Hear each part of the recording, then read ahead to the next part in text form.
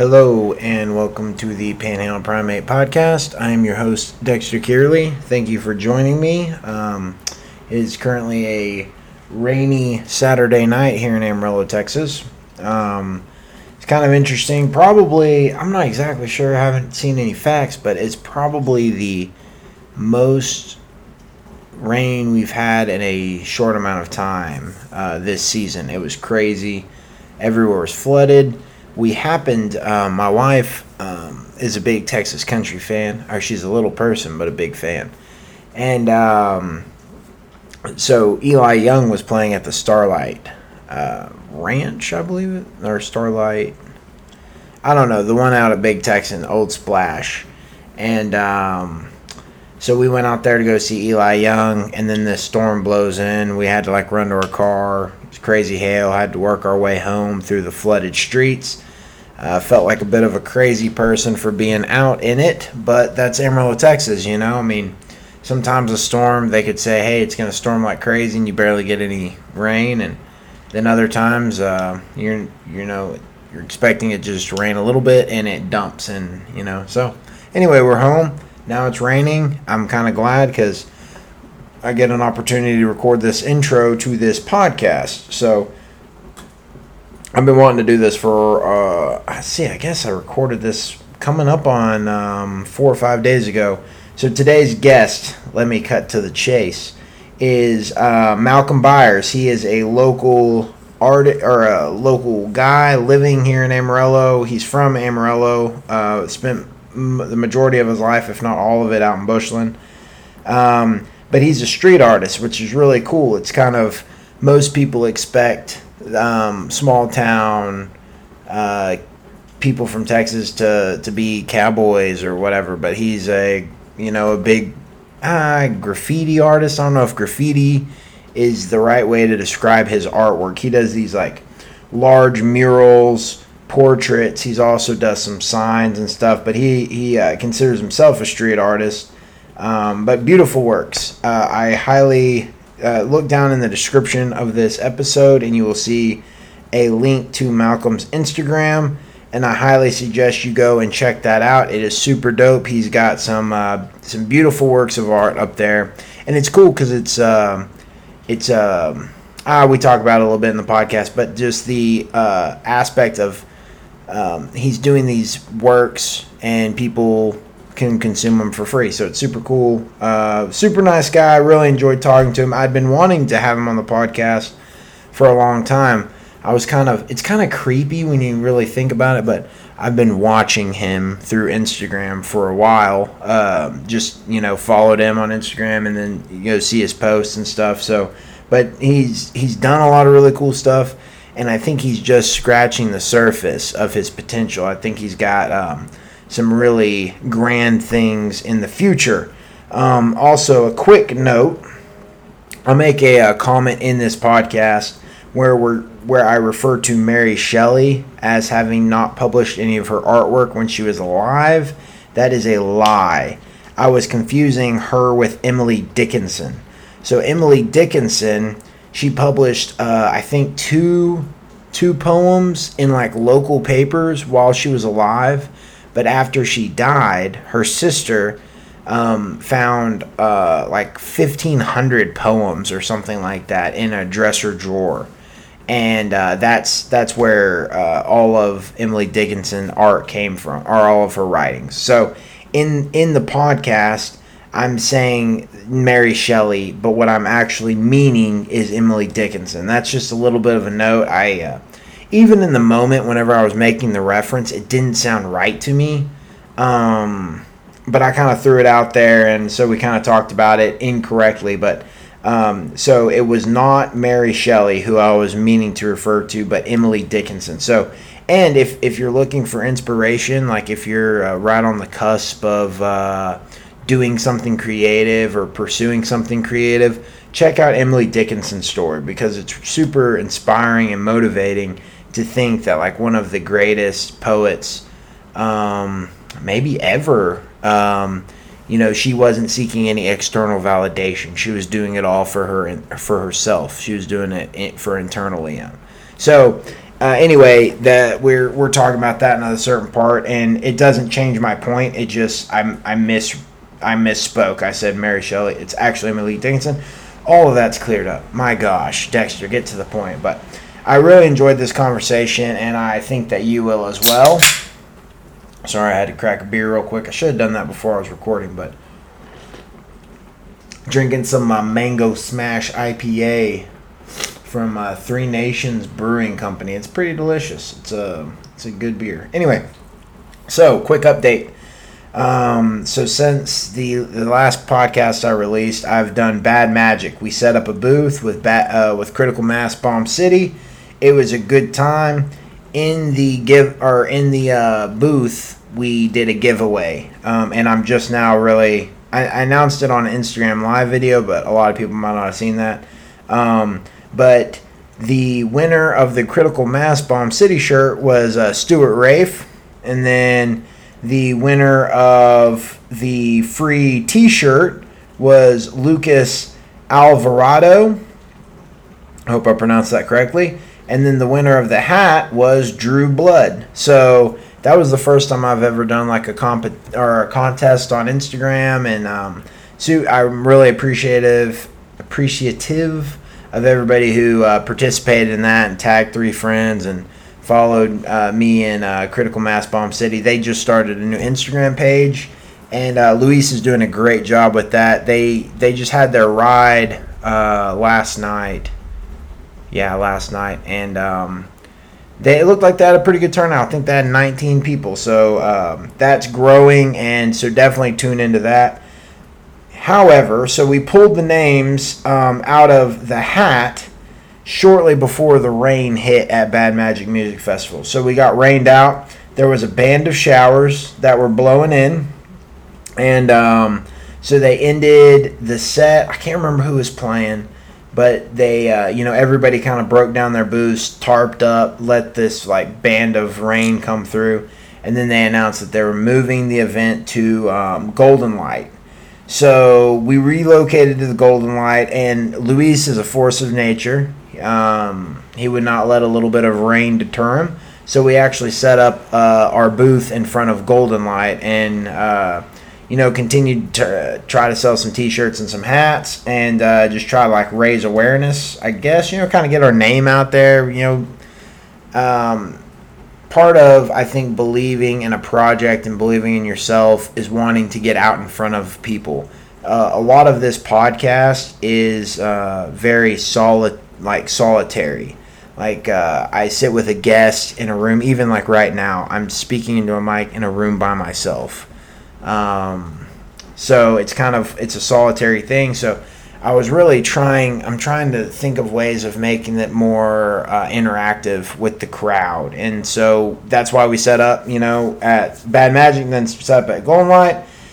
It was a good time. So once we relocated to Golden Light, this is where I think I kind of started to make my mistake.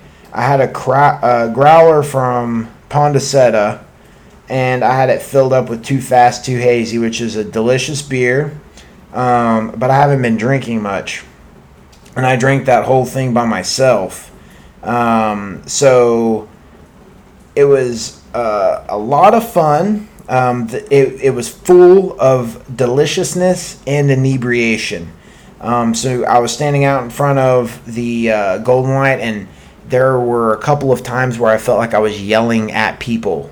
Like, not in an aggressive way. I wasn't aggressively, like, attacking anybody, but I just felt like my voice being really loud, like I was yelling at people. And so I had a great time. I got to talk to a lot of people. I got to meet a bunch of some artists that were performing, as well as just other people that I'd been wanting to meet and wanting to see, and so made some good connections and really enjoyed it. Like I said, I got a little tipsy. Ate some tacos with Hayden Pedigo and his lovely wife Lahana, and also John Phillips, who's a cyclist and a badass local artist. I don't know exactly how to describe his work. I think it's mostly portrait, but kind of like abstract portraits. It's all really cool. He does realistic or realism as well. But anyway, ate some tacos at El Braceros. It was like if I were to pick a memory that would probably define Amarillo for me, or at least 6th Street, it would be this experience because, I ate El Braceros, I drank a PBR, I drank some local beer, listened to a lot of local music. The bands all played really well. They had a couple of bands up from Lubbock that were all good. It was a great event. I mean, I think it was really hard because nobody, so much time and energy and effort went into planning the Bad Magic Festival, and in some ways the weather blowing in and having to relocate and some of those things could be viewed as it's not even a knock against the Bad Magic organizers because it's a force of nature. You can't control that. But I thought everything was handled really well. It felt seamless. And a ton of people had a great time. It was a great event for Amarillo, and I can't wait to get another booth at Bad Magic next year. So the rain doesn't scare us, doesn't scare me, and we will try to set up another booth next year because it was a great event. Had a great time. Sold a couple of hats, sold a couple of T-shirts. All in all, it was a powerful afternoon, and look forward to it next year. So. Anyway, that's the update on Bad Magic. So I got a few announcements for this coming month. I'm wanting to plan some more group runs. If anybody's interested in that, kind of start reaching out to me. I'm planning it with one of my buddies, Matt, and we didn't do a very good job of promoting this last one, and it ended up just being me and Matt, which was actually pretty fun. I really enjoyed just running with Matt. So even if it just ends up being us two every time, I'm still going to plan it, and I'll still throw it out to you. I'm trying to give people excuses, an excuse to run. Hey, if you're thinking about running, if you want to run, this is an excuse. We're going to drink some beers. We're going to run some miles. We're going to have some laughs. It's going to be a good time. Check my website. I have an events tab, and a lot of these things that I'm announcing on here, I will be posting in the events tab on my website. So, of course, Critical Mass Bomb City happening next month, June 28th at 7 o'clock. It's leaving out from Golden Light. I've actually had to work the past, I think, 3 Critical Masses. So this one I'm off for, and I'm planning on being there. So June 28th at 7 o'clock. This is a really fun event. It's there to promote cyclist culture, bicycle culture, as well as try to help raise awareness of bicycling being a valid option to commute around town. So, delicious. June 28th, 7 o'clock, Golden Light, Critical Mass Bomb City. Be sure to wear a helmet. Be sure to have some lights on your bike. Let's be safe out there, people. Next. Shake Hands Amarillo this month is at 575 Pizzeria. This is a little bit of a different format than they're used to. We're going to be playing from 3 in the afternoon till 8 in the evening. This is a Beastie Boys themed one, so if you're a Beastie Boys fan, Jeff always brings the heat with his playlists. It will be deep. It will be deep tracks. It won't just be the surface. He's gonna reach in and grab the soul of the Beastie Boys and shove it in your face.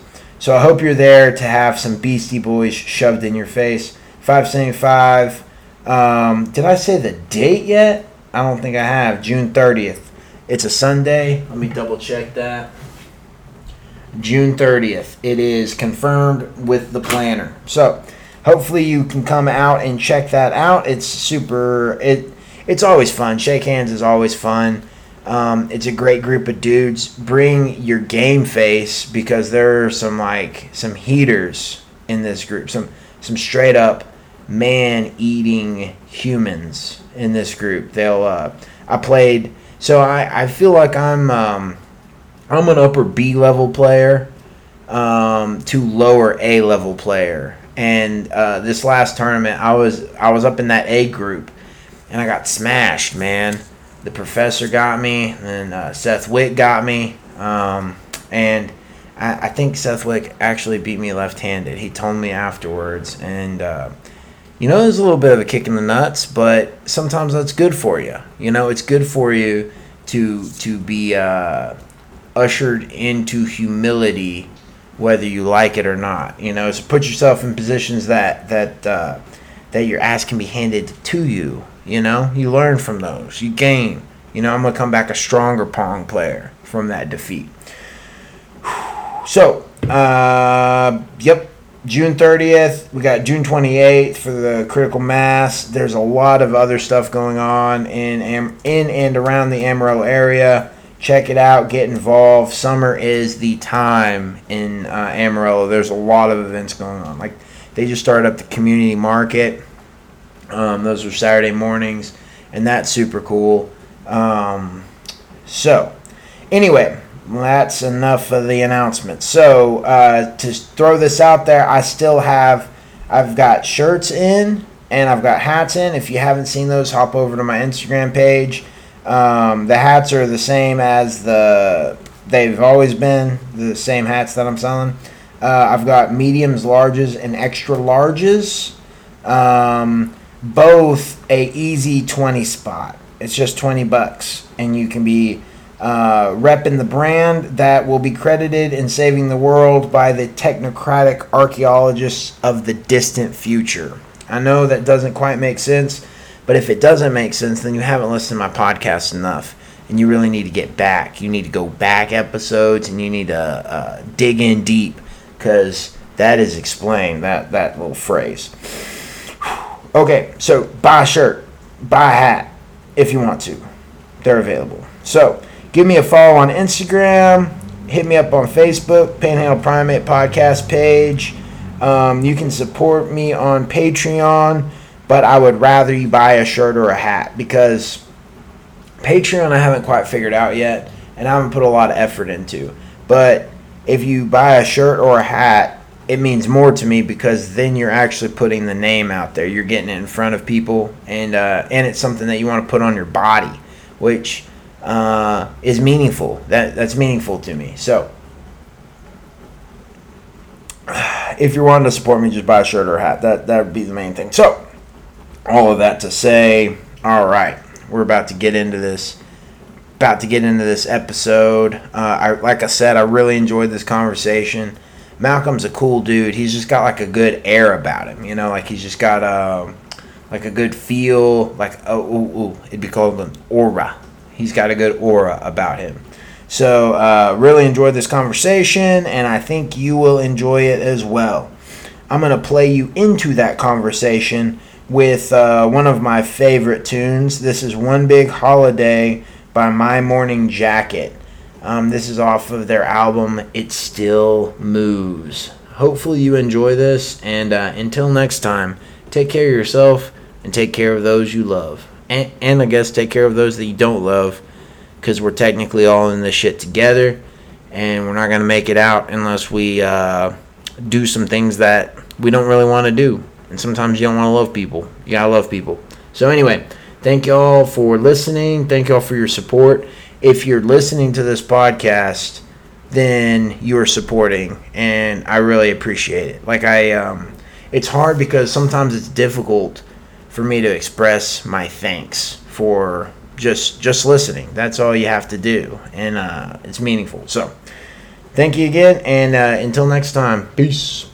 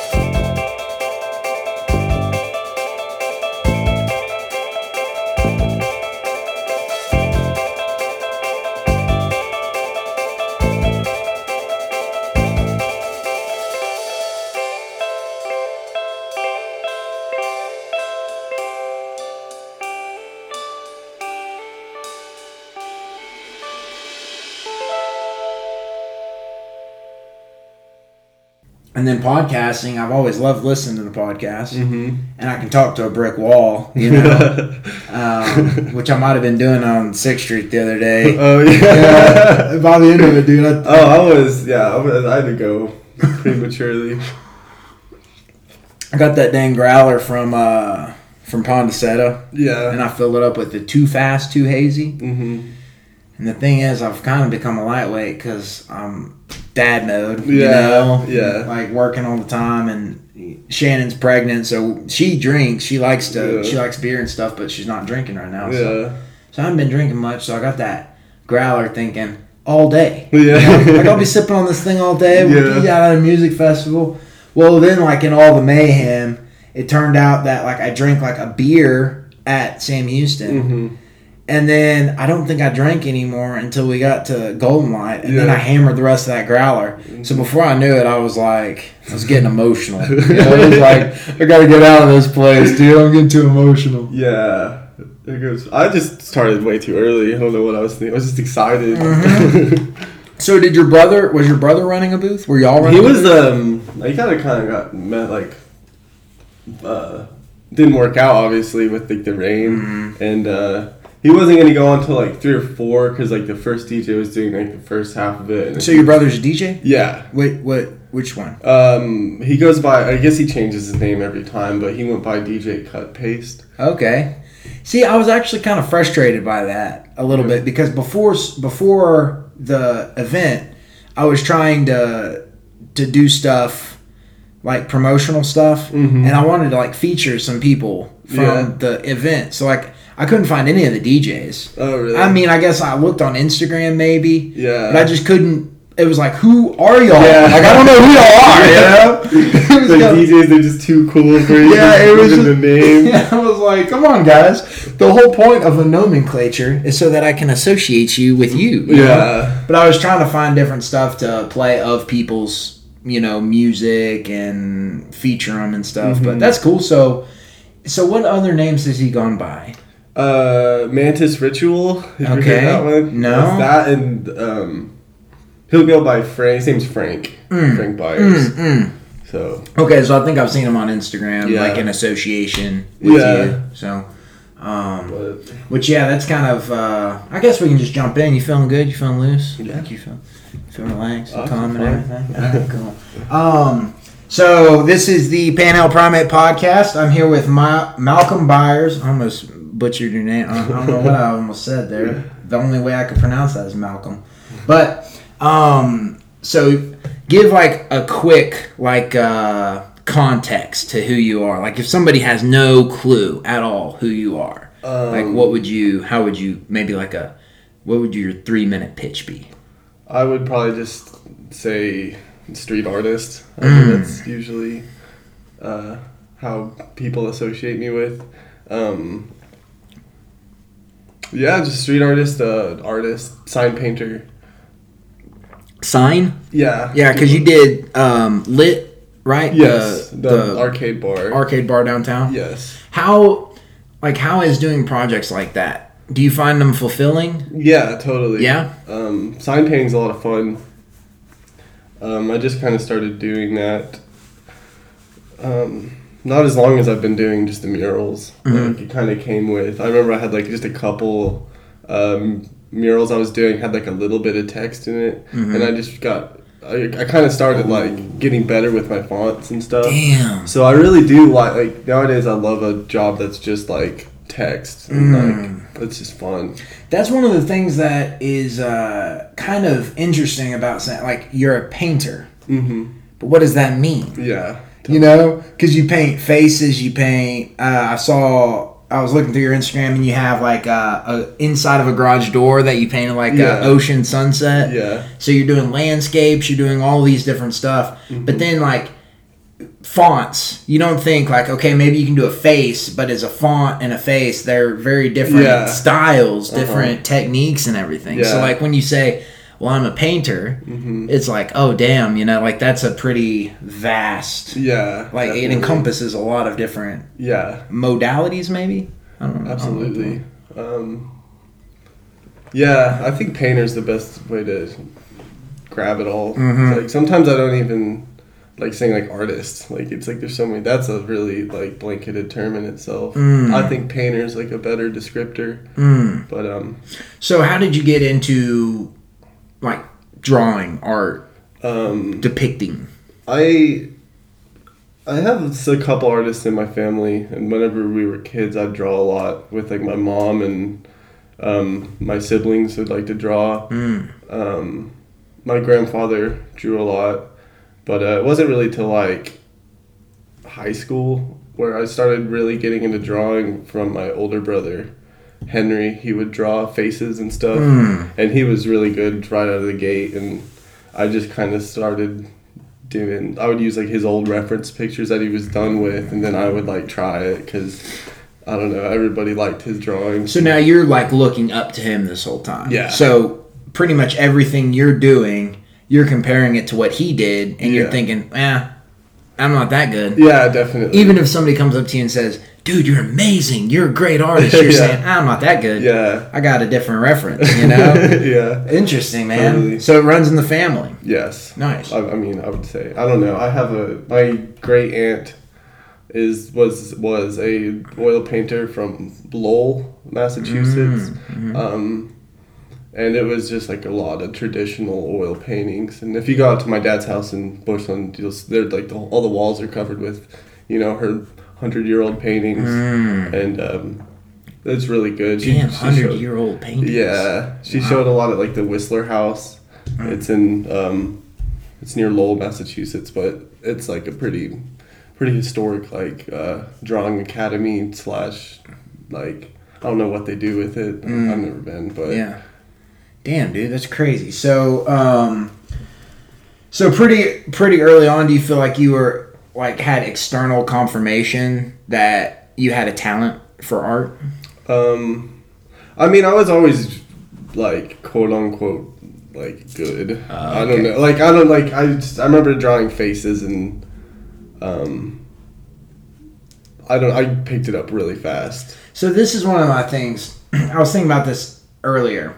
Like, if you were to draw the inside of an engine, like you pop the hood and you're drawing an engine, right? Most people would look at it and just a quick glance, they'd say, "Oh, that's an engine." Yeah, totally. And they're not going to get too deep. You might have a couple of like mechanics that start looking and they're like, "Oh, well, this is that," and this. Yeah. Oh, he fucked up. He's supposed to have the carburetor on the other side. Yeah. Or, no, something. They might be able to see something in it. Yeah. But the interesting thing with faces is everybody, that's like a superhero power, You hear all the time people say, I'm not very good with names, but I'm good with faces, right? We recognize faces. So if something's just a little off, if an eye's just a little twisted, totally. If the nose is just a little crooked or something, everybody picks up on that. Yeah. So it's always interesting to me that that's like that there are artists that gravitate towards faces.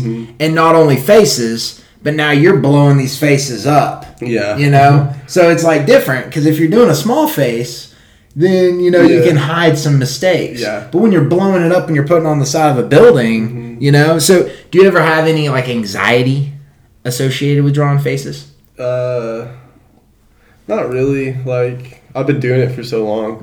I mean, there is like just really like some references aren't good at all, and they're just really flat. And sometimes I'll be worried if like I could, even if it is lined up how it's supposed to be, it's not really going to be not popping. Yeah, it's not going to really hold a lot of weight. Yeah. How did you realize that you could do like large pieces? I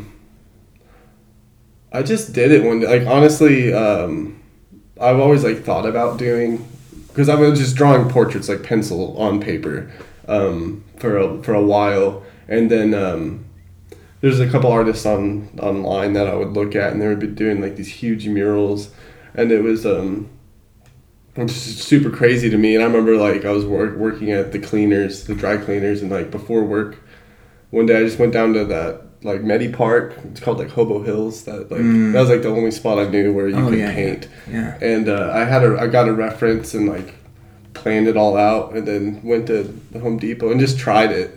That's what I'm trying to say. I just like tried it, and I was just amazed how like fast and easy it was, honestly. So it felt natural. Yeah. Like there wasn't necessarily like this huge learning curve associated. I mean, it was slow, and like each one I would learn like a ton. Like okay, like yeah, but it was I just kind of picked it up. So did you have any like formal training, or is this all like self-taught, or just experimental kind of stuff? Yeah, it's all like self-taught. I mean, I went to all the like the murals and like sign paint. That's all 100% self-taught. Like even my brother didn't do that. Like it was, I learned from him to draw, and then I just kept going with it. And then I went to Amarillo College, and I took like a couple drawing classes there, but they were like entry-level drawing. I didn't really get a lot from them. And then I went to University of North Texas in Denton, and I did 2 semesters. I did 2 semesters of figure drawing, and the second semester I learned a lot from this artist and professor. His name's Christian Fagerland, and doing like a figure drawing class with him. It was all from life, and just like 3-hour lab drawing, and like I learned a lot from him in just that short semester. So I always feel like I can't quite say I'm self-taught just because I would feel bad. Right. Yeah, like, you want to give credit to where credit is due, for definitely. Sure. But I mean, with the mural painting, that was all like that wasn't part of the class. That was all me. Like just trial and error. And just kind of looking at other artists, I'll kind of like see if I can try to see how they do it a little bit. So that's one of the things that's so interesting to me about like kind of starting with my generation. But I think, because how old are you now? I'm 22. 22, so definitely picking up by your age of having this resource of the internet to where you can be sitting in Bushland, Texas. Yes.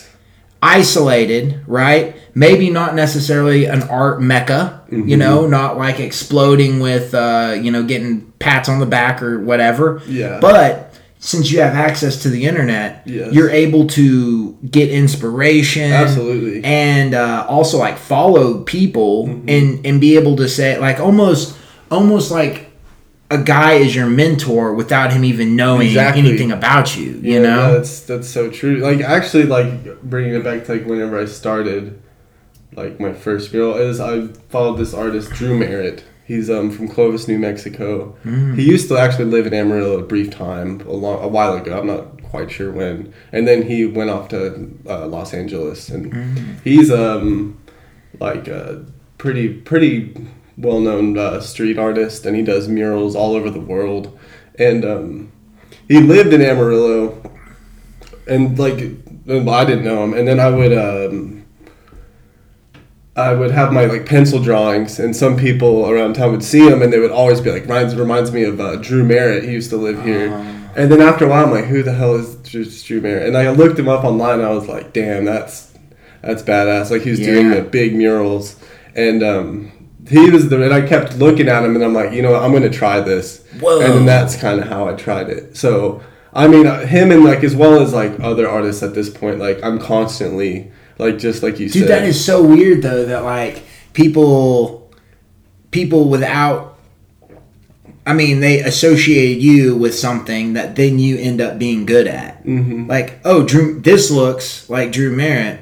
So then you go and look up Drew Merritt. He inspires you to do murals, and you happen to be good at murals. You know, like it's kind of like that's like a weird, and that multiple people were saying it to you. Like that's it's kind of almost like mystical in a sense. You know, like that's what I like about any form of art. But one of the things that really mesmerizes me about like 2D art is that it's there's nothing there. It's a flat surface, and then something is brought out of it, and then it makes me see something. You know, it's really just a bunch of lines connecting and moving. You know, but then I see a face. So it's kind of like a cool interaction between the creator and then I guess the consumer. You know, in like a strange way. I don't know. It's kind of a crazy thing, but so. I want to talk to you a little bit about like developing the craft. Yeah. So you said your first mural, you were working at a dry cleaner? Yes. So it was like your side hobby kind of a thing. Something you're good at, but it's a hobby. Mm-hmm. Now is it professional, full-time? I mean, I'm full-time right now, which doesn't mean like I'm like there's a lot of times where I like don't make, it's like shit, I gotta probably get a job, but it works out. And well, I guess one of the questions I was gonna have is, how did you decide that this is gonna be what you go all in on? Pretty early on, like even before I graduated high school, I was like, I don't want to do anything else. And like with me, if I don't want to do something, it's not gonna happen. Like I don't do it. So it was like, I mean, I always wanted to like do art professionally, but I don't know, I still have a huge way to go to that point. I'm like not even there. Oh, dude, you're 22 years old. Yeah. Duh. You know? Like, and that's one of the things that's so cool about art is even if people are saying you are there, right? Mm-hmm. I mean, I look at your Instagram and I see it and I'm like, wow, he's there. You're going to be at 32 pushing the envelope. At 42 pushing the envelope. At 52 pushing the envelope. Yeah. To where what I say is making it is not what you say is making it. And that's what separates you and allows you to be stepping into like a professional role at it, you know? And that's, you know, to me, even whenever I wrote that question down, it seemed a little contrived in a sense, because to me, it seemed like the answer was, well, he's good at it. Mm-hmm. How do you decide to go professional at something? Well, I'm good at it, you know? But it's like, for me, I've got a bunch of different stuff that I'm like semi-good. I've never been good at anything. I've never been like really good at anything, you know? Well, I'm good at talking shit, you know? But it's like I've never had anything that it's just like, that's my thing, you know? And I'm always jealous of people whenever I see that. Like, I had a couple of musician friends whenever I was growing up, and it was like, that's their thing. Yeah. Now they're not really pursuing it now, but at the time it was like, that is their thing. Yeah. Like, that is just what they're just naturally just given, you know? It's kind of a beautiful thing, a beautiful aspect of the human species, I feel like, is that we're just endowed with a drive to do something that is actually kind of pointless. Yeah. In like a practical sense, you know? Like that's beautiful in a way. But let's see here. So the hobby transferred into a profession, which is cool. I mean, that's the thing is, another thing, whenever I was scrolling through your Instagram, it seemed like a lot of the murals you do are outside of Amarillo. Yes. So are people finding you on Instagram, hitting you up and saying, hey, come here? Or are you like having to hustle and go find these commissions? Sometimes, like, when I was living in Denton, like going to school, I kind of got involved in Dallas, or even like Denton. I was doing some murals in Denton, and people would come to me after a while. Like, I did, like, it just takes like one wall that's visible. Oh, yeah. And that's the thing I love about street art. It's just like, it just builds off itself, advertises itself. Yeah. So I was having people reach out to me, and then I started painting in Deep Ellum. It's like a neighborhood in Dallas. Yeah, I've seen a lot of those. Yeah, I got invited to they do like a 42 mural project there every year, and they select like artists, and I just got like an email and sent in my like application for it, and then I was like approved, and that was a really fun mural. And then after that, I was getting a lot of work around the DFW area. Like, I got called to do this project in Irving, and then more in Deep Ellum. It just builds off itself. But I was pretty busy, and I was getting a lot more murals in Dallas, so that's kind of why, like, I guess more of my work is there compared to Amarillo. Right. So what is the difference between practice and performing for you? Or is there a difference? I guess practicing would be, just sketching and performing is definitely like the street, I like the painting, because it's interactive and it's kind of like a public thing. Yeah, it was cool because like as I was flipping through, most of your pictures are stills. Yeah. And then there was like this one, like kind of down there where I guess maybe it was like a passerby started filming. Mm-hmm. And it was kind of cool. And it was funny because as soon as you saw the camera, you like dipped out of the frame, you know? But that's what I was thinking is like, man, it is like, that is you have the option of performing in a studio. Yeah. Behind closed doors, by yourself, do your own thing. Mm-hmm. But instead you choose to be out on the street. Yeah. Where anybody can see you. Mm-hmm. You know, like that's kind of an interesting aspect of, I mean, if you mess up, there's people there watching you mess up. If you do great, there's people watching, you know, there's people maybe talking to you or asking you questions or whatever. It's very interactive. It's a way to change something that's throughout history been like a solitary pursuit. Yeah. You know, like by yourself.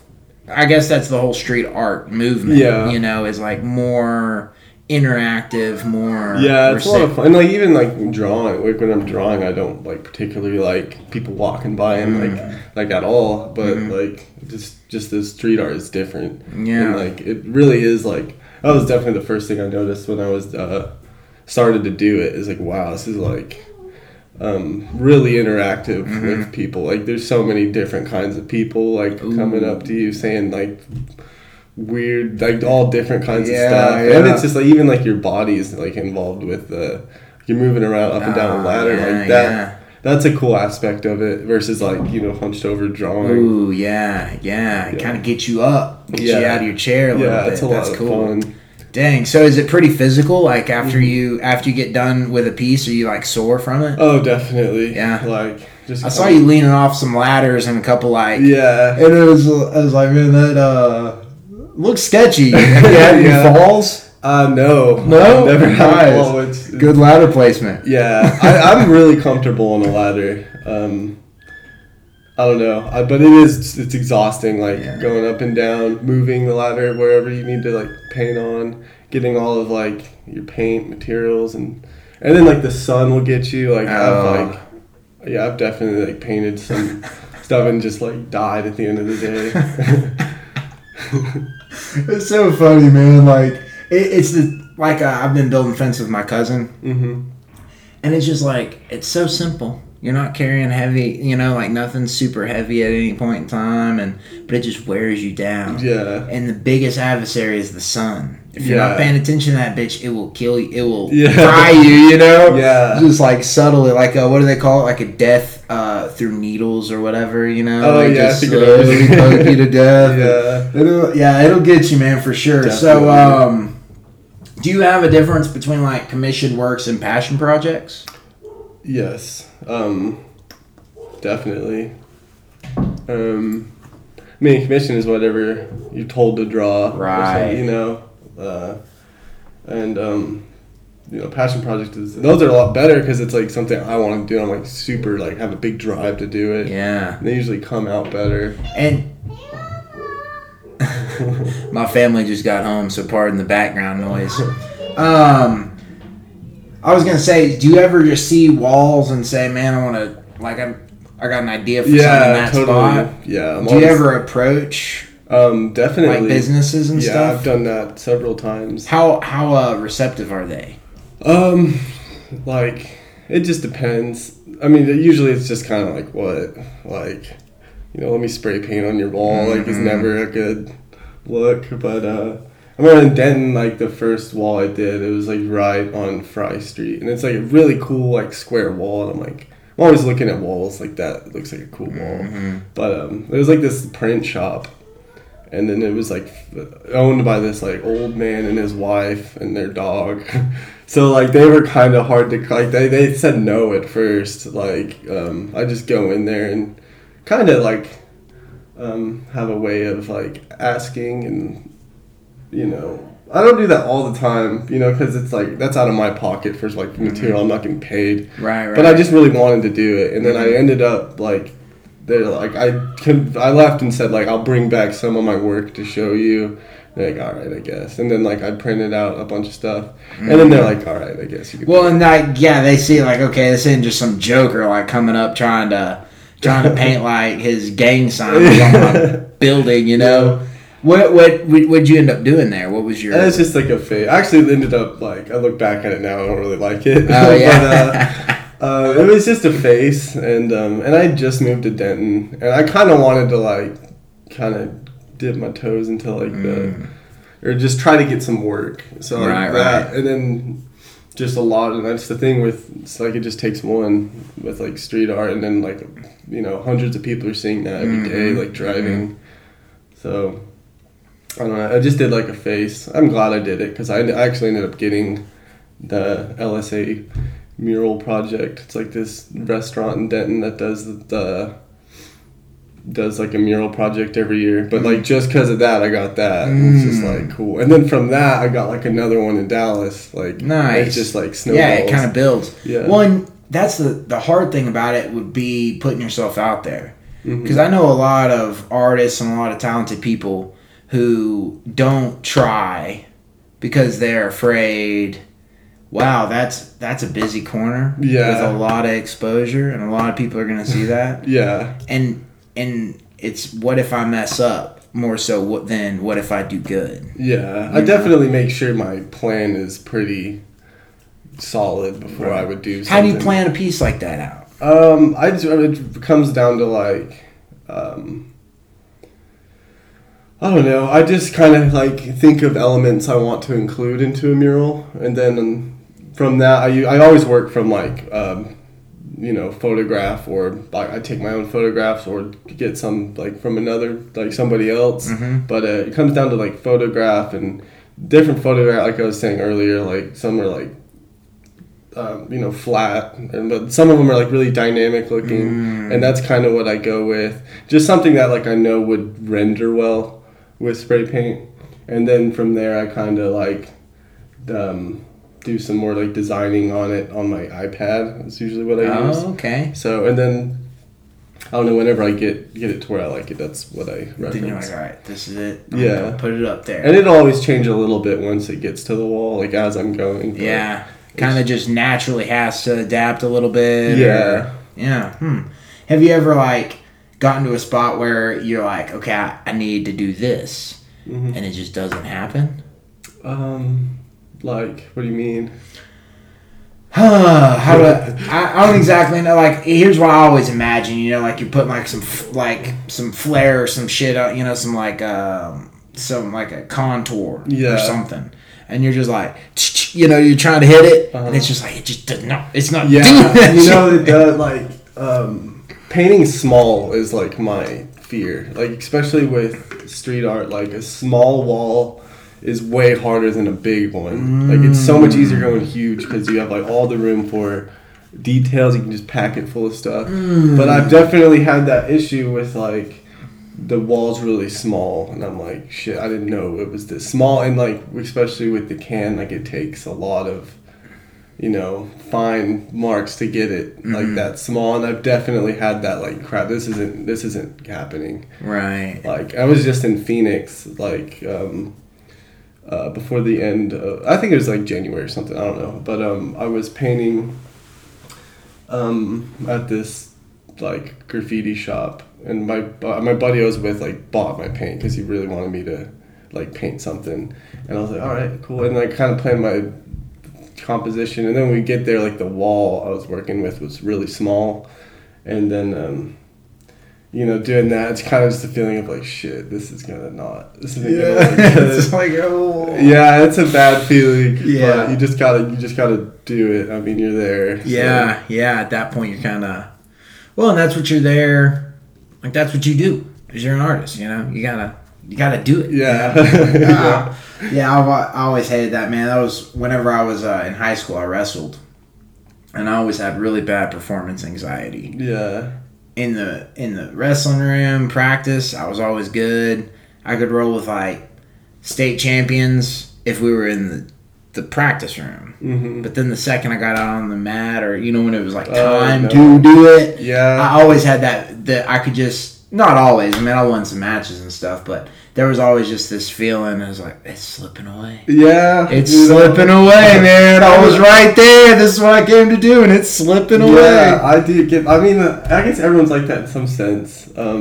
Like in Austin, they would do, like, there's this place called Castle Hill. It doesn't exist anymore, actually, unfortunately, but it's like the graffiti park in Austin. And my brother went to school in Austin, so I'd drive down there and I would paint there. And then one time I painted, I met this guy who kind of like manages the wall and upkeeps it and like knows the other artists, that like the local artists who paint there regularly. But I was invited to a paint day, and it's like every once in a while they would have a paint day where they shut down the park to the public. I mean, you can go out there, but you can't paint. And they'll cover all the walls, like buff them like just a plain color, and then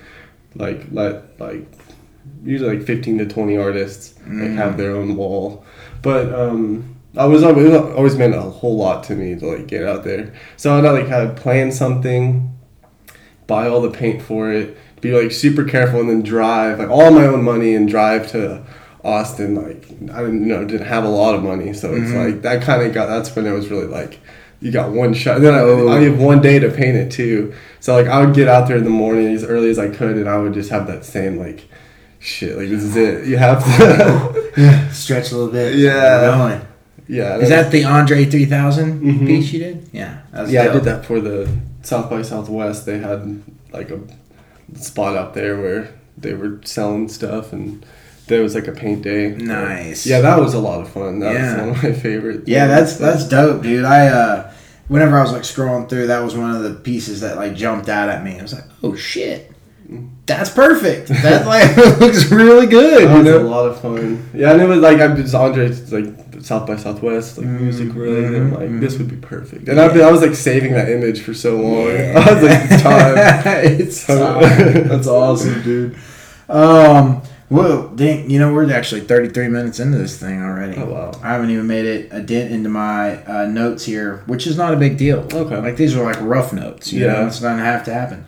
So, do you feel like when you're drawing, it's an expression of inspiration or an expression of technique? That's a good question. Definitely both. Like, I'll do something for the expression that'll motivate me to like capture that. But on the other hand, I like to do an expression of technique, because it's like, oh, this part in this would look really good. Like I know I could, nail that part. So it'd be kind of an expression of technique. But I'd say it starts off with the expression of or inspiration. Inspiration, yeah, definitely. See, and because I was kind of.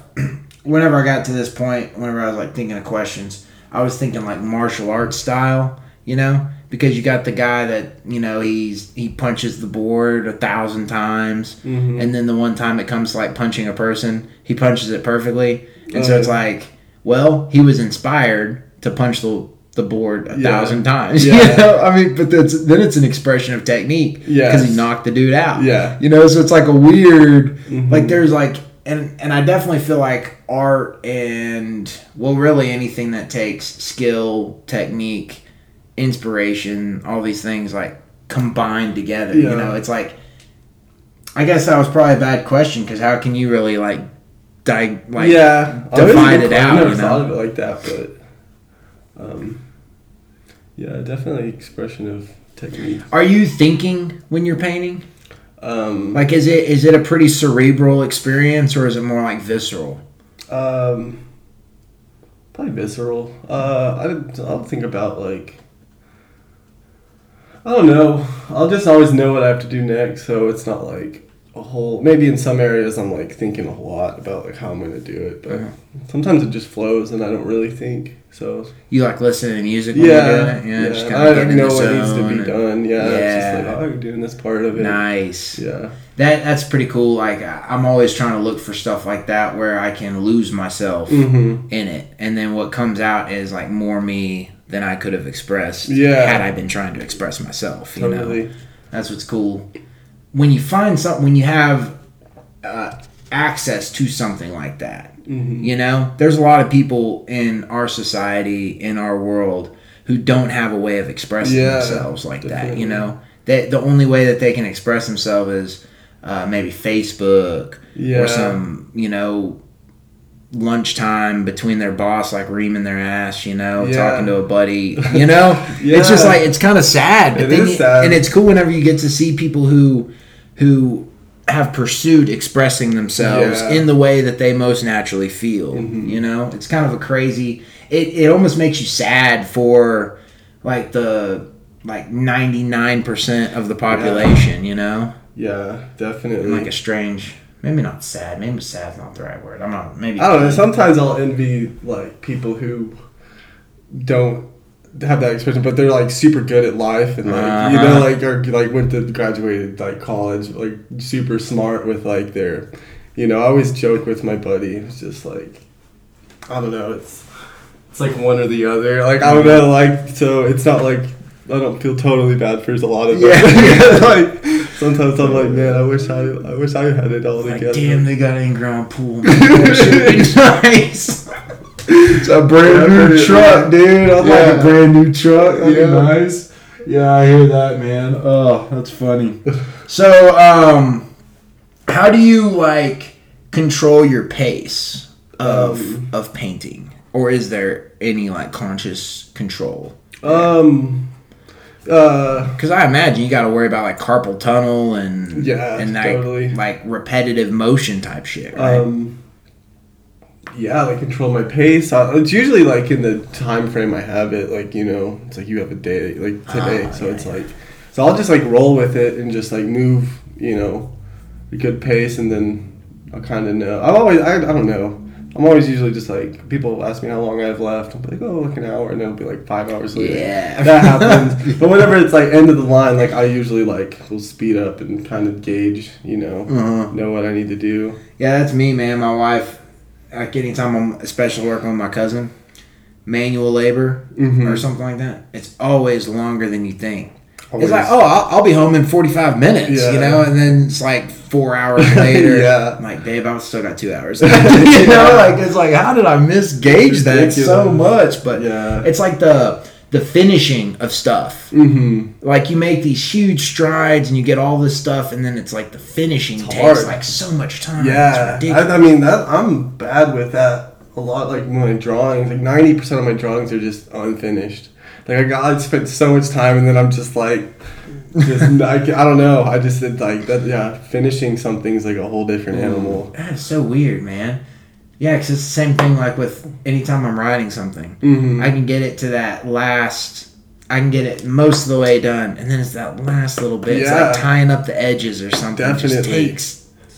And that's where really like the, I feel like the Amish or like a woodworker has like a huge advantage, you know, because they're like, no, you finish that shit. Yeah, you know, like what are you doing? Yeah, you know. And sometimes with like drawing or painting, like I get like the inspiration to do something, and then I'll get far enough into it where like I let it out. It's like and then it's just like, well, I need to finish it, but I mean, I already kind of got what I wanted from it. Ooh. So like, you know, it's like it really doesn't matter. Well, that's the hard thing too, because that's one of the questions I have. Where is it?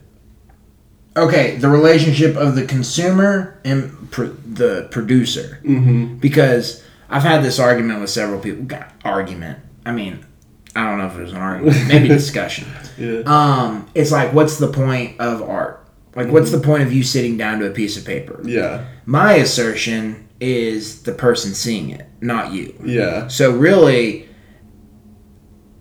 the value of the art is less in the person creating the art and more so in the consumer who is seeing the art. Yeah. That's actually where the magic happens. Yeah. You know, it's like a comedian standing on stage delivering jokes. If there's no one there to laugh, then the joke's not funny. Yeah. You know? If there's no one there to see the painting at the end of it, the painting isn't beautiful. Yeah, I guess so in a way, but I mean there is a lot of like beauty in creating it like for yourself. But, and see that's where the digression always like gets in, because it's like, no, it's you paint it even if somebody never sees it. Yeah. Then you got like who is it? Mary Shelley, I think, was the author. For Frankenstein. Yeah, and she wrote all of her books, and she never published any of them. Yeah. Until she died, and then they found them, and people published them after she was dead. She never had any intent on publishing, and it's like, shit, this bitch was cranking out like all-time classics, and she's just sticking them under her bed. Yeah. Can you imagine that kind of like internalization of being able to like do something that great, and then you just you gotta like appreciate the honesty in that.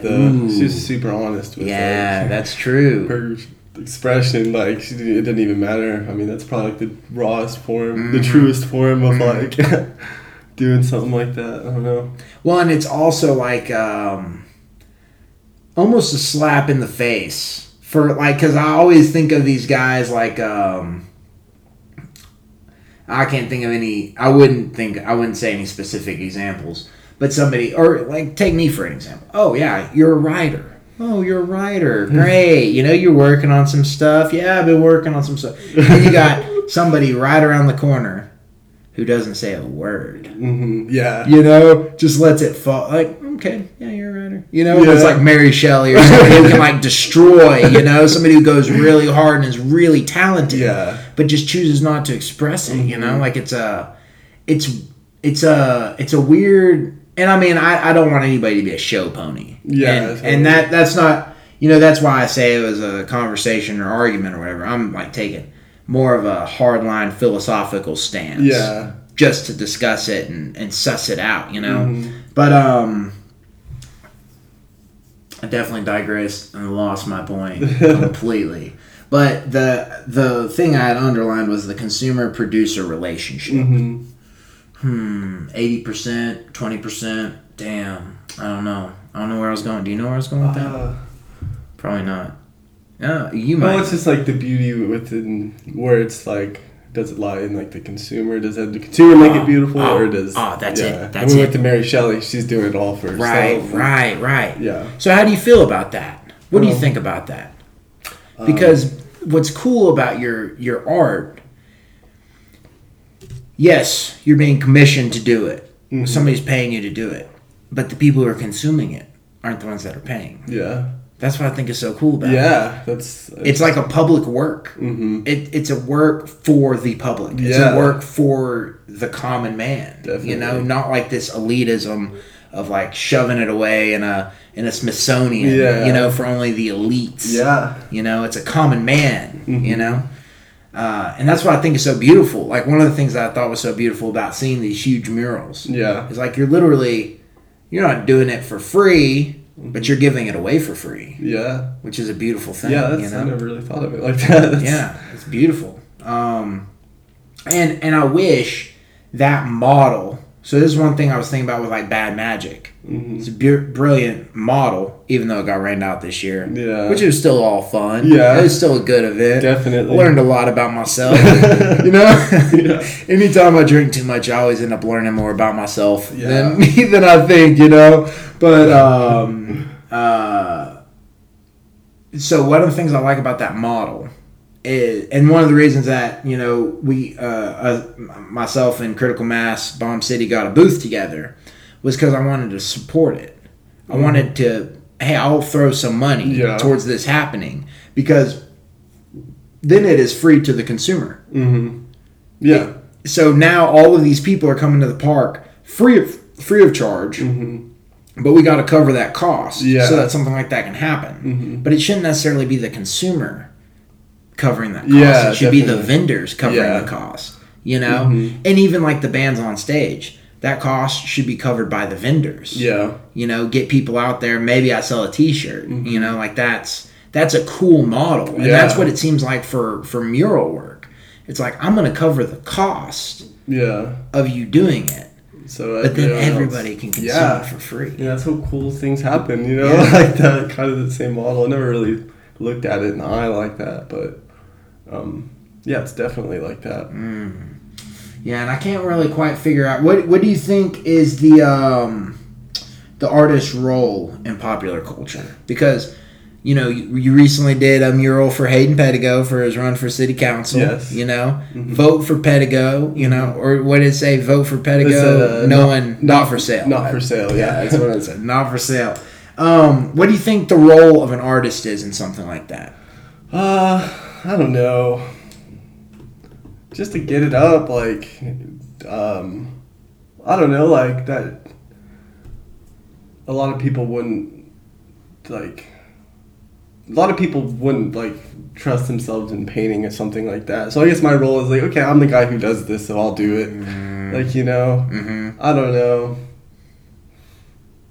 It's pretty much it. I don't really like the question of like what's the role of an artist in society. Like, I don't know. I don't really think of it like that deeply and philosophically. Yeah. Just kind of like I do this, so I do it. Like, Yeah, you know? yeah. You're kind of like that is your thing you can put forth for the cause. Yeah, it's like totally. your contribution is, well, I can paint a big ass picture on a wall for you. You know, like it's like I'm gonna do whatever I can do. I can do that. Yeah, Yeah. It's like with the creepy crawl, 16 creepy crawl. I did that.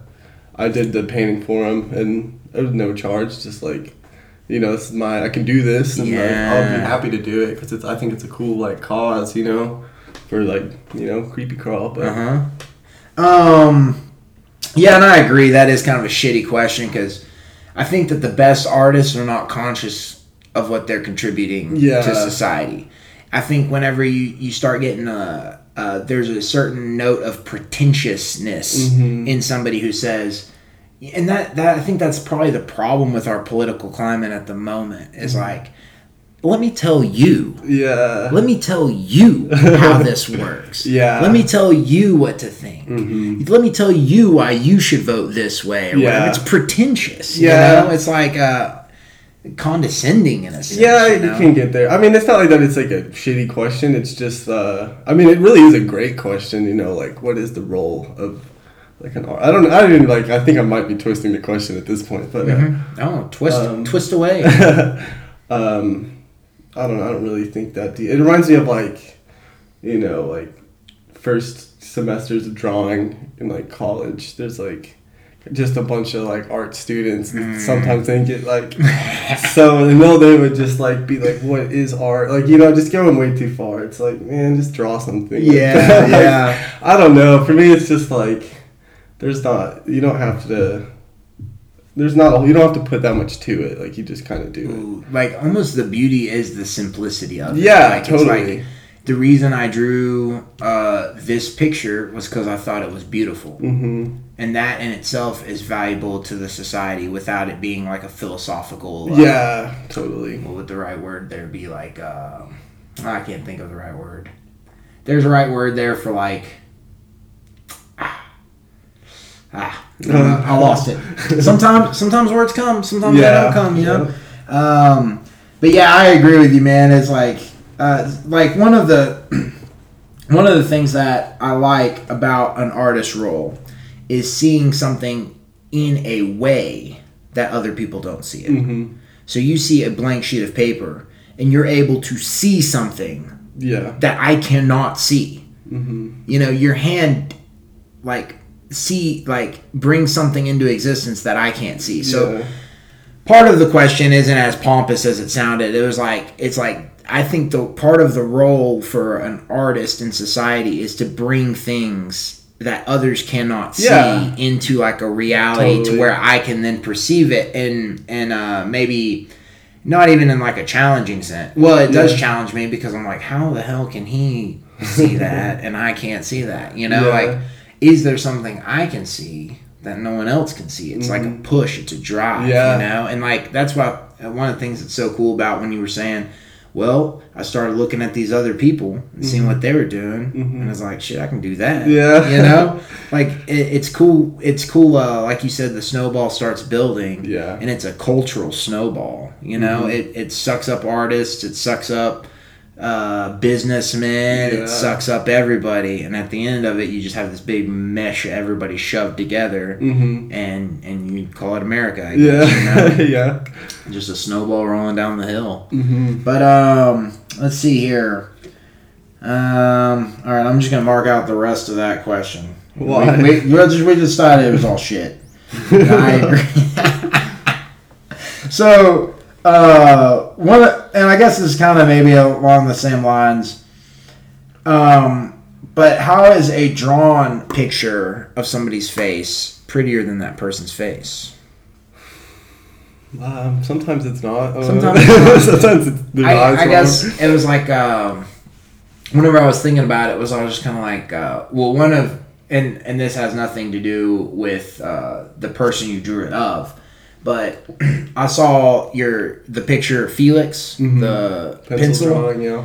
And it was kind of one of those things, like seeing it in pencil and seeing how detailed, like, I mean, it appeared to be obsessive to me. Like that. Whenever I looked at it, the first thing I thought in my head was obsessive. Yeah, like then that's the beautiful aspect. So it's like, but you see that, and it draws you in a different way than maybe even seeing that same guy like walk past you on the street. Definitely. You know, it was like a weird thing, weird experience I had with it. Yeah, that's really cool. That's kind of, I guess, just like the magic to it. It's like bringing. I remember I did a commission for this woman, and I drew her father, her father died like many years ago, but I drew the picture, and she was like crying, and she said, she's like, whenever somebody dies, you never get another photograph, but then she's like, but this feels like a new photograph. And like it meant a whole lot to her, and I was like, I'll never forget that. It's like, man, that's really cool. Like, yeah, and I guess maybe that was partially my question too. Is like with photography. I mean, with cell phones and all this stuff like blowing up the way they are. I guarantee you, and there's always alarmist people out there that are saying, "Oh, well, the artist's job is done. You know, the artist will never, But it's like there is something different.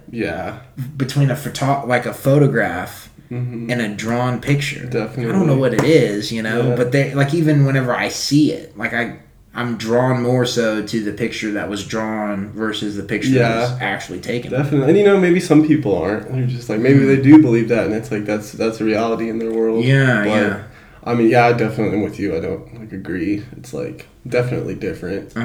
Yeah. All right, let's switch gears. I'm going to ask you a few questions. So, 22 years old, talented artist. Thank you. At the prime of your life, or beginning of the prime of your life. Why are you still in Amarillo? I don't know. I was living in Dallas for a while, and I kind of was on that bug of like, I'm going to, go like far and, different locations and stuff. I don't know. I enjoyed my time in Dallas, and then whenever my time was up there, I was with my brother Frank, trying to get like a place in Austin, and I don't know. I kind of when we were doing that, the idea of coming back to Amarillo sounded really nice to me. It's like, and it's like with this internet age, you can really do anything from anywhere. Like I don't know, like. One, Amarillo is cheaper, and oh yeah, it's a lot cheaper. And personally, I love Amarillo, but it's kind of like what Hayden says that I really agree with. It's like, you can do look at the stuff he's doing from Amarillo. Oh yeah, and it's like he makes the point of like you can do anything in Amarillo that you can do anywhere, and it's like that's really true. I mean, I would like to go off in like these cool places and do stuff, but I'm not in any hurry because I have everything I need to do here. I can paint anything. I can paint something and share it all around the world in 2 seconds. So yeah, that's I like Amarillo, and actually I think it should be more attractive to the young people. Whenever I ask that question, it's kind of I try to present it pessimistically. Yeah, like what are you doing? Yeah. Being a loser in Amarillo. But actually, it's one of those things, man, like, to me, you might go to L.A., and it's like, okay, I'm going to go in one of the most crowded, most competitive, most, difficult to get recognized as an individual markets for what I'm doing, to be better at what I'm doing. Yeah. Whenever it's like, Or you could work out of Amarillo and people from LA say, oh, well, I'm hitting this guy. I'm going to pay him to come out to LA and paint this for me. That's really all there is to it. I mean, I guess you do, like, if you are in LA, like, doing that, you could meet, you have, like, the factor of meeting and being around people, and you get, like, social equity kind of thing. Definitely, like, that's, you can't argue with that. Yeah. But it's like, I don't know, a lot comes from just, like, you see it on the internet. Are you much of a road tripper? Yeah. Or do you fly when you go places? Usually drive. I mean, I don't mind it. It's cheaper. Yeah, well, see, that's one of the things I've realized, like, kind of living or growing up here, is I drive everywhere. I'm hardly ever hopping on a plane. But I'm driving up to Denver. I can drive down to Austin. I can drive to Dallas. I can drive to El Paso. I can go anywhere in New Mexico. And I typically end up feel like I mostly go, like, west of Amarillo driving. Yeah. But there's a huge range that you can get to 8 hours pretty cheap. Yeah. Like, a lot of people down Amarillo, like, you're in the middle of nowhere, but you're in the middle of a lot of somewheres. Yeah. Totally. Which is kind of nice, Like, I always have friends that want to move to a place, and they say, once I get there, I'll rock climb all the time. Yeah. Once I get there. Totally. Oh man, I'd be running, I'd be in great shape if I lived there. Yeah. I'd be all of these things, like, you almost start to build up, and then it's like, why don't you do it now? Yeah, totally. Like, why don't you become that now? Like, why don't you pursue that aspect of who you want to be? That's so true. And seeing Amarillo doesn't give you any, like, the scene in Fight Club? Have you seen Fight Club? Yeah. You watch it? At the very beginning, whenever they're starting Project Mayhem, and they're starting to let space monkeys into the house. Yeah. And the first one comes up, and he's standing on the front porch. Tyler walks out, and he's like, you're too young, whatever. Peace out, leave. And he walks inside, and he's like, look, if they stay on the porch for 3 days with no encouragement, no water, no shelter, then we let them in, And that's what I feel like Amarillo is. No food, no water, no encouragement. Like, you feel like you're on this island by yourself. Yeah. And it really makes you focus in and dial in on what you are doing. Definitely. Who are you? And that's why there's so many individuals in Amarillo, because it forces that out of you. Definitely. You get a Hayden Pedigo. It's like a forge, Like, you have to have this super hot forge that melts everything, and in the end, everything is destroyed in order to get a sword out of it, or something. I don't even know if I would be, like, drawing and doing this if I, like, was born and, like, raised in, like, a really big city. Like, the reason I started drawing was, just getting so bored out there. Like, nothing to do, no car. I live in Bushland, Texas. Yeah. And, like, like, my brother would draw and be like, well, that's cool. Like, that looks cool. And he just, like, always tried to, like, make it better. And doing that, and even with, like, the starting, like, mural painting, it was just, like, really bored one day. Like, I bet I could do that. I don't know, just, like, the level of boredom is, like, a perfect formula to start doing something like that. Like, I don't know. It's, like, challenging. Boredom becomes challenging. And whenever you're in a place where it's everybody moves to a place because they don't want to ever be bored, and it's like, man, if I ever accomplish anything brilliant, it will be sitting quietly bored. Like, it's not going to be at Top Golf, certainly. That's like everybody's reason to leave Amarillo. It's like nothing to do here. Like, if I move to Austin, I can go out, do this and that. It's like, I don't know, not necessarily. I've spent a lot of time in Austin, and, like, there are those things. It costs a lot of money. 1, 2. It's just like, you kind of lose that, like, precious gift of having nothing to do, like, looking in yourself. Yeah. Like, looking at people in, like, Austin and Dallas, like, yeah, sure, you're really cool, like, quote unquote cool, but I don't know, it's, like, kind of, like, surface level to me. Like, you've never really, like, been there. Well, like, I don't know. They've never been. I'm sorry, I cut you off. Oh, they've never been, in that place. They don't know what it's like. To where you literally are like, nobody cares about me. I'll never mean anything. No one will ever see me. I'm just gonna die in Amarillo, Texas, with no one ever.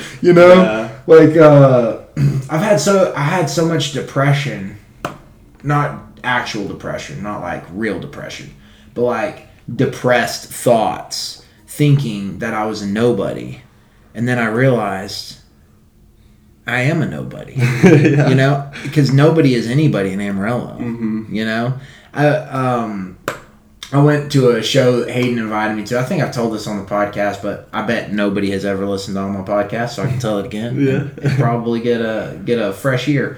But I went to this show. Riley Walker came through town. Yeah.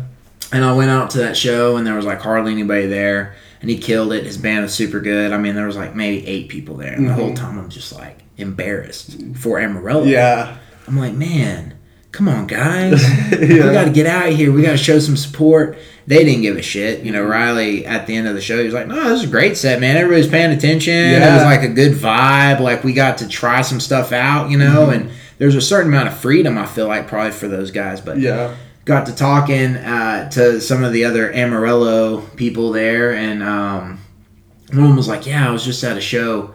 I think it was Keegan Halls was telling me. He said he was at a show like a week before, and some girl was coming through from LA. She was like playing at the 806. Yeah. And no one gave a shit. Yeah. Everybody in there, people were on their phones, people are talking, people are, you know, whatever. Nobody's paying attention. And this girl's like selling out places in LA. Yeah. And she's a big thing. Yeah. But she's not shit in Amarillo. You know, the same, and like the people who aren't there or not paying attention are the same people who are like nothing to do. Like I don't know, it's just like it's really, really strange. It's so strange, man. But I kind of like it. Like the more I've seen it, the more I've been around it. It's like I feel like anybody could come to the Golden Light. And they're gonna get ignored, just like everybody else. It's sad. It is embarrassing. It's embarrassing, but it's also kind of like a little bit of a badge of honor. Yeah. Because so since we got rained out at Sam Houston, Luis was like, "We're setting up in front of Golden Light. We're setting up chop in front of Golden Light." And I was like, "Man, whatever you want to do, I'll support you in it. I'll stand anywhere." Yeah. You know. So we set up in front of Golden Light, and at one point I'm standing there and I'm like, it's wild to me that a group of random people inside a bar, I probably knew 40 people. Yeah. Not from knowing, we're not a group of friends, but I knew 40 people in there, at least. Definitely. You know, could have a conversation with, and it was like, I don't know if that happened in Dallas or LA or like different places where literally anytime there's a random group of people, I probably know 4 or 5 people in that group, you know, like here in Amarillo, it's kind of like, and I don't know, man, now I'm kind of getting to the point where I almost, maybe I'm expecting it. Yeah. Maybe I'm expecting to know like a group of people. So it gives me like some sort of like false confidence, you know, like I go out and I'm like, shit, I can do what, you know, like I can act how I want because half the people there are going to be like, it's just Dexter. Yeah. You know, like. Yeah, there is it's cool to have that aspect. And like, sometimes like I really like that. Sometimes like, you know, I hate that. It's like, man, I wish. That's, I remember like moving away to Denton. I was kind of in that mindset. I'm like, man, it was like I can't even go anywhere without like, you know people, like I don't know. And then like being away from that for a while was nice to like get the other part of that. But then coming back to Amarillo, like I really like that, you know. And maybe that's small like town. Yeah, maybe that's like kind of like staying in your comfort zone or whatever, but you know, I like that. It's cool. Yeah, me too. All right, I'm gonna hit you with 2 more questions. We're at an hour 05 right now, so actually 3. I got 3. First, why is Bushland so weird? That's just. Or do you think it's weird? Yeah, it is weird. Especially our conversations kind of like opened up. Like, yeah, it is kind of weird. I don't know. I've had like Tim Ingles, Savannah Gates on the podcast. I'm trying to think. I've had other Bushland people. Yeah. I can't think of them off the top of my head, but it's just like there's all these people that are like radically different individuals. You know, all from the same like very small place. You know. But I don't know. I just didn't know if you had any insight into. Maybe it's kind of that it is a small town and it's kind of just like that. I don't know, you kind of like look inward on yourself more than you would when you're like a huge place, you know. And I guess it has the chance of like everyone being the same, you know, like the kind of generalization. But I feel like in a lot of cases it was like, you know, people kind of looking inward on themselves, like they have the opportunity to do that. Like a lot of individuality comes out of that, and it's like a really honest sense of it. So you kind of get like all these different kind of people. Right. Yeah, I would say there is a lot of like the same. You know, there are like some groups of the same. Like there is the Bushlandite, like. Yeah, yeah, but I mean, I don't know. A lot of people don't stay in Bushland either. Like, yeah, that's true. It's gone. Peace out. Yeah. And then it's blown up recently, so I don't even know if the old Bushland exists anymore because of all that development out there. And I mean, it's like there. The population has shot quite a bit up there. You got some plugs? I don't. Do you not have a website? I actually just made a website. Okay, I was about to say, because I read in one of your posts, you said something like, website coming 2019. Yeah. And then I was like looking, I couldn't find. Yeah. What's the name of the website? I have a website. I used to have a website, and I didn't have any more because I was like, what's the point? And then, I don't know, I guess you have to have a website. So I finally, I made the website. It's just called malcolmbyers.art. But it doesn't look pretty. Why not? I don't know how to design. Like, I'm not into like designing like that. Like, yeah. I get impatient. I'm just like, I want it simple, black and white, which I guess it is. Like if you go there, but yeah, that's my plug. MalcolmByers.art. Nice. Well, that's I'm a pretty big advocate for having your own website, because if not, then you're giving all these other, like Instagram has a lot of content of yours that they are using for free to advertise shit to people that want to see you. Yeah. You know, instead of them going to your website and you owning that content. Yeah, you know? That's true. And not necessarily in like a consumeristic sense, saying you need to be making money that Instagram's making, but Instagram doesn't necessarily need to be making that money off of you. Yeah. You know? Yeah. Like that's kind of like my big push is like, I wish we would get more into, like, and I mean, I'm the worst about it. If I get on the internet, the first thing I check is Facebook. Yeah. You know, to see what's going on, you know? But I wish we could take that back. Like, yeah, I guess I have fallen victim to that. I mean, you're right. Like, it would be cool to take that back. And, it's ours. Yeah. You know? If I want to see what's going on in Amarillo, I go to this website. And I don't give a shit about anybody's opinions, comments, whatever, you know? I just go here and I see this, you know? Instagram or Facebook, it almost gives like a false, I don't know, I can't been able to figure it out. I can't put words to it yet. Yeah. But I think we need to take it back, man. I think we need to take back and get more of our own personal websites. Yeah, that's good. Create our own networks instead of this like illusion of social network. Yeah, it's an individual network. Yeah, it is Malcolm Byers' network. Yeah, it is Dexter's network. Yeah, you know, I don't share it with everybody. Share it with people that give a shit about me. Yeah, you know, kind of thing. I don't know. I haven't quite figured it out. I probably need to figure out what I'm saying more so before I start saying it. But and then the last question is, how do you define success? Can be general, can be specific. I guess, I mean, success is really like, you know, I guess it's like the obvious one is like, you know, like financial success, like for yourself, which is largely important to success. But you definitely have to be passionate about what you're doing and like, you know, like kind of know that's what you want to be doing. But I don't know. I think success is being just successful at what you like to do. You know, I don't really have a good, cool answer for that. I've been trying. One of the reasons I decided that question to end the show with was because I never felt like I had a good answer for it. Yeah. So it was like, what is the question? And I'm continually asking myself and a lot of times, but what it's like turned into for me is actually has little to do with what I'm putting out and more so to do with what is being given to me. Mm-hmm. So like the love from my wife, the love from my kid. Yeah. Like I'm not putting that out. I'm receiving that. Yeah. And that's where I'm like, shit, man, that's success right there. Yeah. I need to make sure that I cultivate that and I like grow that. And secure that. And secure it. Exactly. Yeah. Like that's the thing I need to be hitching my boat to. Yeah. I guess that's totally. What they're saying, But yeah, it's a hard question, man. At 22, there's no chance I would have been able to answer it. There's no chance. I'd have been reaching for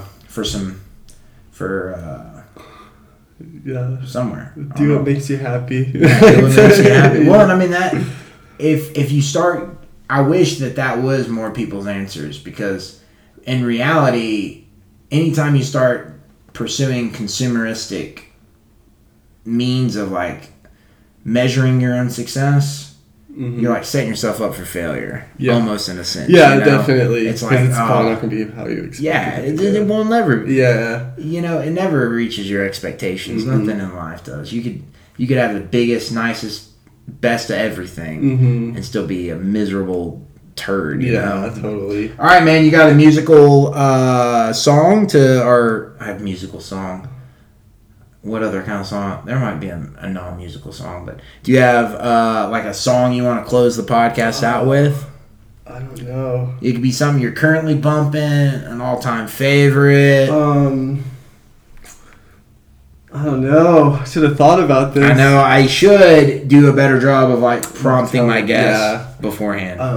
Lately, I've been listening to a lot of like rap music, like Vince Staples. Oh yeah. Okay. Yeah. Which song from?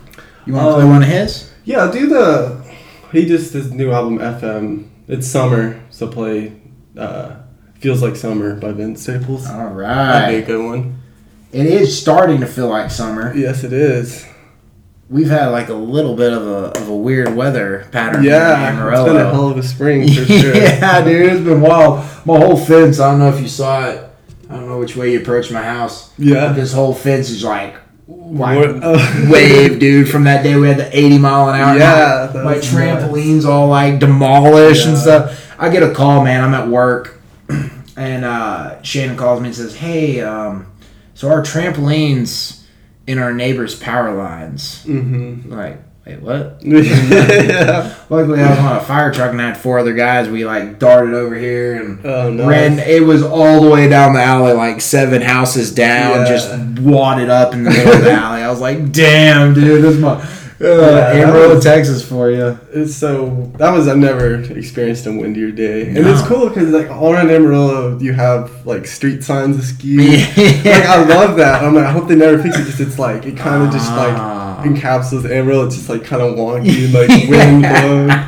Like I was talking with my girlfriend about that, and even some of the Santi signs a little crooked. Dude, that's a good point, man. I've never thought of that. Everything is wonky in Amarillo. Yeah. Like even if you have like most fences are a little wonky because of the wind and the totally. Damn, I never even thought about that. Right on, man. Well, hey, thanks for coming on the show. Totally, thanks for having me. And until next time. So this is Vince Staples. Feels Like Summer. Hopefully you enjoy and. We forgot to plug your Instagram. Oh, yeah. Yeah. Check out Malcolm Byers on... Is it just at Malcolm Byers? It's Malcolm_Byers. Oh, Malcolm_Byers. I'll have links in the description notes to this, but definitely check out the Instagram. Check out all the work. The new website. Yeah, the new website. And throw some work this guy's way, man. Yeah, if Amarillo people, you got to get them out there and like make this place look a little prettier, so we have a little bit better curb appeal. Yeah, that's the whole goal. So, all right, until next time, peace.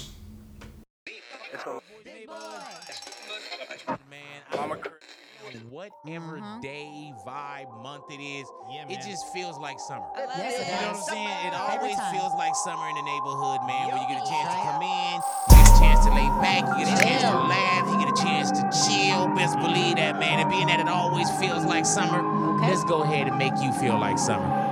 Summertime in the LB, wild, we gon' party till the sun or the guns come out. JB first one fouled out, playing ball, now the whole city love you a how. But we know they wasn't down from the get-go. Dirty got a dozen rounds, better get low. Lil Johnny gave his life for the shit. All he got was a plot and a bottle from the Winco. Still Northside, Parkside, Vinstall. 2 wins, no friends, we skip those. Try finessing my way in the heaven, might hit that gate, might fall from great splat. On the concrete, real street runner. First month still feel like summer. Cold weather won't stop, no gunner, wrong hat, wrong day, I killed my brother. Ay, summertime in the LB, no it ain't shit the bro, nigga gon' tell me now. Drop top with the top down now, all the bad bitches gon' feel me now.